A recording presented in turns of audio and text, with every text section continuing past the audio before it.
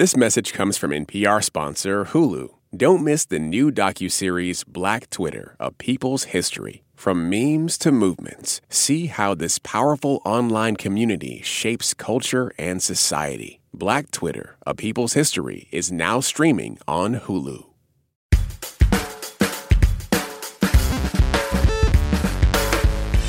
Hey y'all, Sam Sanders here. You're listening to It's Been a Minute from NPR. Most of you know that I talk about music a fair amount on this show. For today's episode, my guests, they do that for a living. I'm Nate Sloan. I'm a professor of musicology at USC and co-host of Switched on Pop with my friend Charlie Harding. That was nice. Great segue. Nailed it. We are podcast hosts. We've been doing this for about 5 years now. I'm a songwriter and I produce music and I run the show. That's right. I run the show. Yeah, he does all the dirty work. Switched on Pop is a podcast about pop music from Vox Media. Charlie and Nate have hosted this show for years. I listen religiously. And now the two of them are out with a new book all about pop music. It is called Switched on Pop, How Popular Music Works and Why It Matters. In this book, Nate and Charlie break down 16 pop songs of our current era. We wanted to make sure that these were songs that we felt would be timeless, that covered artists that were important, had made Timeless? cultural impact. You're calling Drake's God's Plan timeless. Let's check back in 20 years. All right, there's only one Drake song in the book. There are a lot of others, songs from Beyonce and Sia and Kelly Clarkson and Frank Ocean. Top 40 hits from the last 20 years or so that will be on the radio for a long time to come. On today's episode of the show, Charlie and Nate help us take pop seriously. With their help, we will deconstruct 3 songs I know you love. MIA's Paper Planes, Drake's God's Plan, yeah, I know, and a third one by an artist you may have heard of before, Rihanna. For both non-musicians, it's exciting to learn about how things like rhythm, melody, and harmony work. But for musicians, you might start to hear, wow, I've never realized that composition is dependent upon the linking between the music and the lyric. I like this chat because it makes us think deeper about a topic we rarely do. After the break, we deconstruct the song I probably sweated to the most in the late 2000s, MIA's Paper Planes. In a minute. This message comes from NPR sponsor Chobani Oat. Made to taste just like milk. It's creamy, frothy, and great with coffee and cookies. But without the dairy, because it's not milk. It's almost milk. New Chobani Oat. Want to play in the very same place as Chance the Rapper, Taylor Swift, Yo-Yo Ma, or Mitski? If you're an unsigned musician, you could play at NPR Music's famous Tiny Desk. Just submit a video to the Tiny Desk contest, find out more, and see the official rules at npr.org/tinydeskcontest. I want to break down some of the chapters in the book by going through 2 songs from your book. Every chapter is a song, and you talk about these songs in a way that gives you a pretty expansive view of where pop is right now and where it's been for the last 20 years. And I found the most interesting and chock full of information for me was the way y'all unpacked MIA's classic Paper Planes. Yeah. It has everything.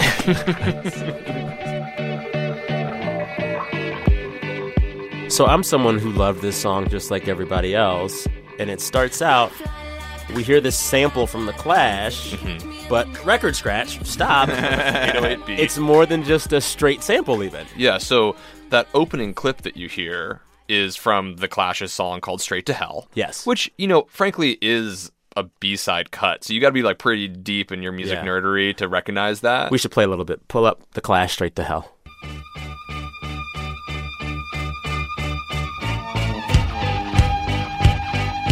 So it sounds the same, but it sounds different, right?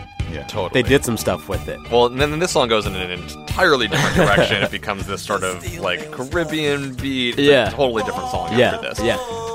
But yeah, so they actually Diplo, this was actually a track that Diplo made. He was at the time dating MIA. They produced this song together. And that's cute. Yeah, and he talks about they actually re-recorded that song. It's not actually a true sample in that way. It's an interpolation, I guess. Yeah. So they term. pulled out their own instruments to recreate those sounds. Yeah. And they did it almost exactly, but the way that the song is panned in your headphones is Lower differently. and It's fatter. lower. Yeah. Yeah, they needed more bass is what he was going for, so the bass is a little thicker. But I think what's amazing about this sample is that it's not just borrowing the timbres of The Clash. It is reimagining the world that song, that Straight to Hell, put together. Yes. So if you look at Straight to Hell, When it's Christmas out in Ho Chi Minh. it is Joe Strummer putting together this caricature of a bigoted British man deriding the incoming immigrants from Eastern Europe. The Clash being a British band. Yes. Yeah. And he's saying, hey, all of you immigrants coming into the struggling 1980s economy of the UK, all you immigrants, you all got to go straight to hell. Now, And the chorus says, there ain't no need for you, there ain't no need for you. Go straight to hell, boys. Go straight to hell, boys. Go straight to hell, boy. And this is clearly a parody. So he is mocking those Yes. rude Brits who would not let these folks He in. was actually born abroad. He was born in Turkey. Okay. To, I believe, his parents were diplomats. Okay. So then if we take Paper Planes and think, well, what's going on here? Even just the chorus, which I never thought about until I Yeah. read your chapter, but the chorus is...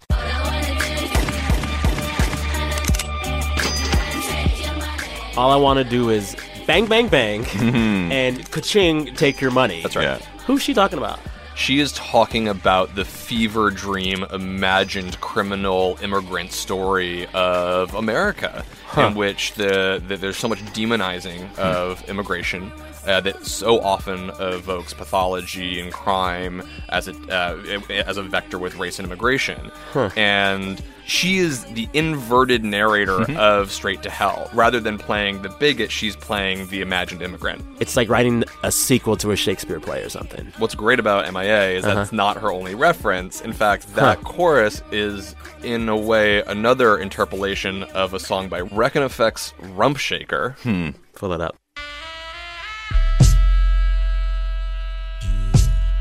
So she is cribbing from this early 90s rap song, Yeah. Right. which was full of, girls in bikinis. So there, all I want to do is about wanting to just kind of hook up with a pretty lady. Yeah, and it's quite obviously misogynist. And Yes. so I think her taking that reference and putting it in this, Meta commentary on immigration. and also this moment of almost like play acting violence. Yeah. It's like kind of like reclaiming the usage of that line and making it this sort of empowering moment. Oh, totally. In interviews, MIA would say that this song is intentionally open to interpretation. I think it invites us to dig into, well, what is this meaning? And it really, but it doesn't require that much digging. No, because if you just Google, what does paper planes really mean? It means counterfeit visas. So when she says, I got visas in my name, she's like, I'll cook you up a visa, son. Come around here, I'll make 'em all day. I get one down in a second if you wait. She makes this commentary in the song about how everyone's saying that we should go straight to hell, and that we're already in hell because we're packing UPS trucks and pumping gas, which I think is then sort of saying like, well, the reality of so many immigrants coming to America is they end up doing very difficult working class labor and are often exploited, not fairly compensated, and so on. And so there's like that hint of both the sample and the reality of what she's speaking about are in the lyrics if you're willing to take a moment with the song. More songs after the break. When we come back, Nate and Charlie convince me that Drake's God's Plan has a purpose. Listeners, don't at me. BRB. What's happening on NPR Podcasts? Money, power, tacos, White collar crime. green parties. Black reparations. More of the perspectives that make your world A more vibrant place. NPR podcasts. More voices, all ears. Find NPR wherever you get your podcasts. The NPR app cuts through the noise, bringing you local, national, and global coverage. No paywalls, no profits, no nonsense. Download it in your app store today.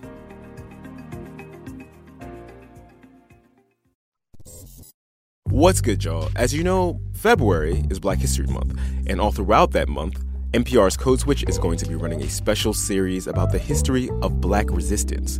Because as long as Black folks have been oppressed in this country, which is, forever, we've also been fighting back. Listen and subscribe. Next, we got to talk about a very, very catchy song by a guy I might not like that much. His name is Drake. Rhymes with fake. The song is called God's Plan. Shots fired. Let's just post it at the top, Anjali, while we describe what y'all were into unpacking in this song. They wish and they wish and they wish and they wish and they wish on me. Y'all write about it, and Drake's flow in this song particularly is kind of like nursery rhyme rap. Yep. And whether calling Drake's lyrics nursery rhymes is a good or bad thing, I won't be the judge of it. But I think what we agree is that it's a very effective way to create a catchy song. We cite the scientist and author Oliver Sacks, who describes how when words and melody merge together in a simple, repeatable melodic fragment, that's something that gets lodged in our brains. And Drake is really expert at exploiting this. He repeats himself a lot. There's a sort of immediacy and directness to this. And it's also something that comes through in the kind of rhymes that Drake uses. She say, do you love me? I tell her only partly. I only love my bed and my mom. I'm sorry. Drake uses a lot of what are called identity rhymes. Which is he talks about himself a lot. Which is kind of a fancy way of saying rhyming a word with itself, basically. Okay. Like the chorus of this song, God's plan, God's plan. She says it over and over again. Or the post-chorus, bad things, it's a lot of bad things that they wishing and wishing and wishing. They wishing on me. Bad things, a lot of bad things. There's a lot of repetition. A lot of repetition. And if he's not using identity rhymes, he's likely using something called near rhymes or slant rhymes. That is, rhymes that aren't perfect matches but have a really strong similarity. So he gets to repeat himself and not rhyme. Yeah. And it's okay. It's okay. I mean, certain, lyricists like the musical theater composer Stephen Sondheim, he would not approve. Maybe Jizza from the Wu-Tang Clan. I don't know if he would approve. But I think if you're making a pop song and you want to really just connect with people in a really immediate way, there's a kind of lack of artifice in some of his lyrics, I think, that draws people in. It's very plain spoken. It's not always very, ornate or and there's just fewer words. And so, this is what I find so interesting about Drake and his presentation of self and this song. Like, he does this kind of bait and switch. Like, the performance of God's Plan to the public is simple enough for, like, a 5-year-old to get and latch onto. But everything after that first listen, you realize it is extremely shrewd and working on multiple levels. Yeah. In many ways, the way that, like, the MIA song does. Yeah. Is this just a reality for all pop music and we just never notice it? Yeah, probably. I mean, and yet I think I'm going to give Drake a little credit here. Well, good. Someone should. One thing I do think he and MIA have in common, and I think a thing that great pop songs in general have in common, is that the music matches the message of the song. And God's Plan, for better or worse, is a song about sort of giving in to a higher power. And so maybe there's something in the almost mantra-like repetition of certain key phrases again and again. It's a chant. That represents a certain kind of, chant, spirituality or something that matches the underlying message of the song. That's the nicest thing I'll say about Drake today. You can be nice to him. It's fine. I don't mind. And it's effective, right? If this song is about sort of giving in to a higher power, then his chanting kind of puts you in that mindset. I'm into it. Anyways, I would have y'all also break down the Britney Spears chapter and the Outkast chapter. I'm not going to have you do that. We don't have enough time. But I want you to pick a song from your book that you think really speaks to where pop is right now and break it down. what if we build a bridge using Rihanna to one of our favorite chapters, which is about form in pop music. Okay. And this is also a fun chapter because I think form is one of the sort of most boring aspects of popular music in a lot of ways. It's how a song is structured. Yes. Verse, pre-chorus, chorus, etc. Yes, and the usual structure has been for a long time. Yeah. What? It has been, it has a boring name. It's called verse-chorus form. Okay. And since the 1960s, I would say 99% of songs on the radio use it. You start with a verse, and then a pre-chorus, which builds into a chorus, and then you do that again, verse, pre-chorus, chorus. Then you usually will have like a bridge that provides a little contrast. Yes. And then you'll hit the chorus once, twice, thrice, Yeah. or more. Yeah. And that's, how a you do rough it. formula Yeah. for a pop song. And that's held strong for like half a century. But if you listen to a track like We Found Love by Calvin Harris and Rihanna, they're doing something different. They're interrupting and changing that I love verse it. chorus form. Let's hit it. Yellow diamonds in the light. Is this the verse? This is the verse, yeah. No drum beat yet, though. And then the pre-chorus, We got to build up. yeah, we describe it as almost like a roller coaster. Okay, Like, you're climbing up that the little roller mountain. coaster. We're building up towards something, Yeah. and that something is the chorus. It's the central hook of the song. Here's the chorus, but not a full drum yet. No, it's Not a little full drum. surprising. It's not the kind of I was waiting for that bass. yeah, it's not that climactic moment you expect. And we might not make sense of it until we hear what comes next. Okay. Because in this song, the chorus isn't the high point.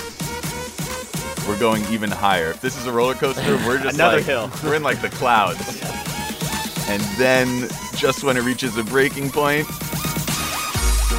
It drops. Oh, yeah. So the second chorus is the drop. exactly. Ah. That is very unusual. I mean, now it's very common, but back in 2011 when the song came out, that was very unusual. That was a technique kind of imported from the world of electronic dance music Yeah. and infused into the formal logic of a pop song. When you first heard this, what did you think? I don't know that I was thinking. I don't think I thinking was is at just all. gyrating or something. Yeah. But under in the clear light of day, I think I appreciate how this has become a whole new vocabulary for pop music. Even one of the biggest songs of last year, Billie Eilish's "Bad Guy," doesn't have a true chorus. It has one of these kind of instrumental faux choruses that goes do do do do do do do do. It's very cartoony. Totally, and I think we can trace that back to Rihanna and Calvin Harris and this sort of melding of the language of EDM, electronic dance music, with the language of pop. Does that hurt you? No, it's exciting. I love a good chorus. Yeah, but there's like new ways of expressing oneself, Okay. right? Like the idea that you have to have this narrative build to the apex becomes predictable, and maybe there's another way of sharing whatever emotion it is that I have. Yeah. Maybe it's just like, I'm going to jump right in on it. Okay. This is exactly how I'm feeling. Yeah. Maybe I'm not going to give it to you to the very end of the song. Maybe it's a slow build. This isn't to say that the chorus is dead entirely, but that people are playing with it, and I think that that's exciting. I love it. What are y'all most excited about in terms of the next few years of pop? What's on the horizon that you're like, yes, that? I think the globalization of U.S. pop music has been one of the most exciting and unexpected aspects of the pop scene in the last few years. The rise of K-pop, the rise of Latin pop as like different from the Latin pop boom of the 90s because it's that was so saccharine in Vegas. Yeah, exactly. This is a little more raw, a little more direct. You can hear songs like on the radio that are trilingual, that are Korean, Spanish, and English. What song is that? There's a few of them, Wow. actually. There's a song, Chicken Soup, with a Korean group and Becky G. And I think would have been unimaginable 5 years ago. Yeah. And now is just like, status quo. So what's next? What future sort of international mashups are on the horizon? I don't know, but I'm excited to find out. Yeah. The book and the podcast are both called Switched on Pop. Check both out. Thank you both so much. This has been so much fun, It's Sam. delightful. Thank you, Sam. Delightful. Thank y'all. All right, thanks again to Charlie Harding and Nate Sloan of Switched on Pop. Their new book is out right now, all about pop music. It's also called Switched on Pop. Also, Carly Rae Jepsen, if you are listening, Nate and Charlie want you on their podcast. Seriously, they brought you up a few times. All right, that's it. This episode was produced by Anjali Sastry and edited by Kitty Isley. Catch us on Friday for our regularly scheduled weekly wrap. Till then, keep dancing. All right, bye. Talk soon.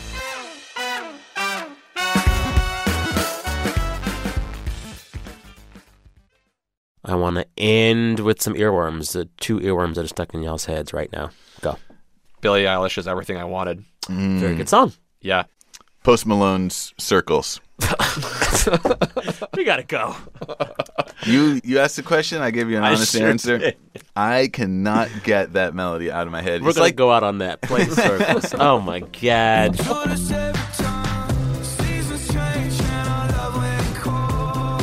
Oh, shivering.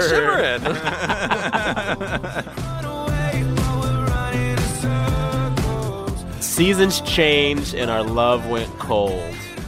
Feed the flame because we can't let go. Oh, so profound. Why do you like this song?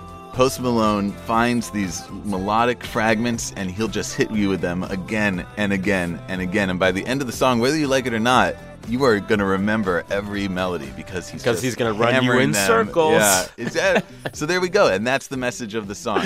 We're running in circles just like these melodies are running in circles. Oh, my goodness. It's effective. You're going to be humming this tomorrow morning, I think. These days, it can feel like the news is fighting for your attention wherever you turn, but staying informed shouldn't be a battle. Everything you need to navigate the stories that matter to you is at your fingertips. The NPR app cuts through the noise, bringing you local, national, and global coverage. No paywalls, no profits, no nonsense. Download the NPR app in your app store today, or you can go to npr.org/app.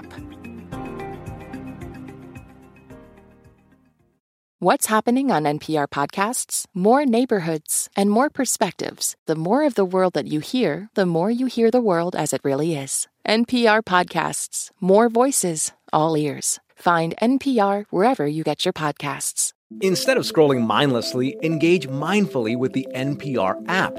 With a mix of on-demand news, stories from this station, and your favorite podcast, you can relax without shutting off your brain. Download the NPR app today.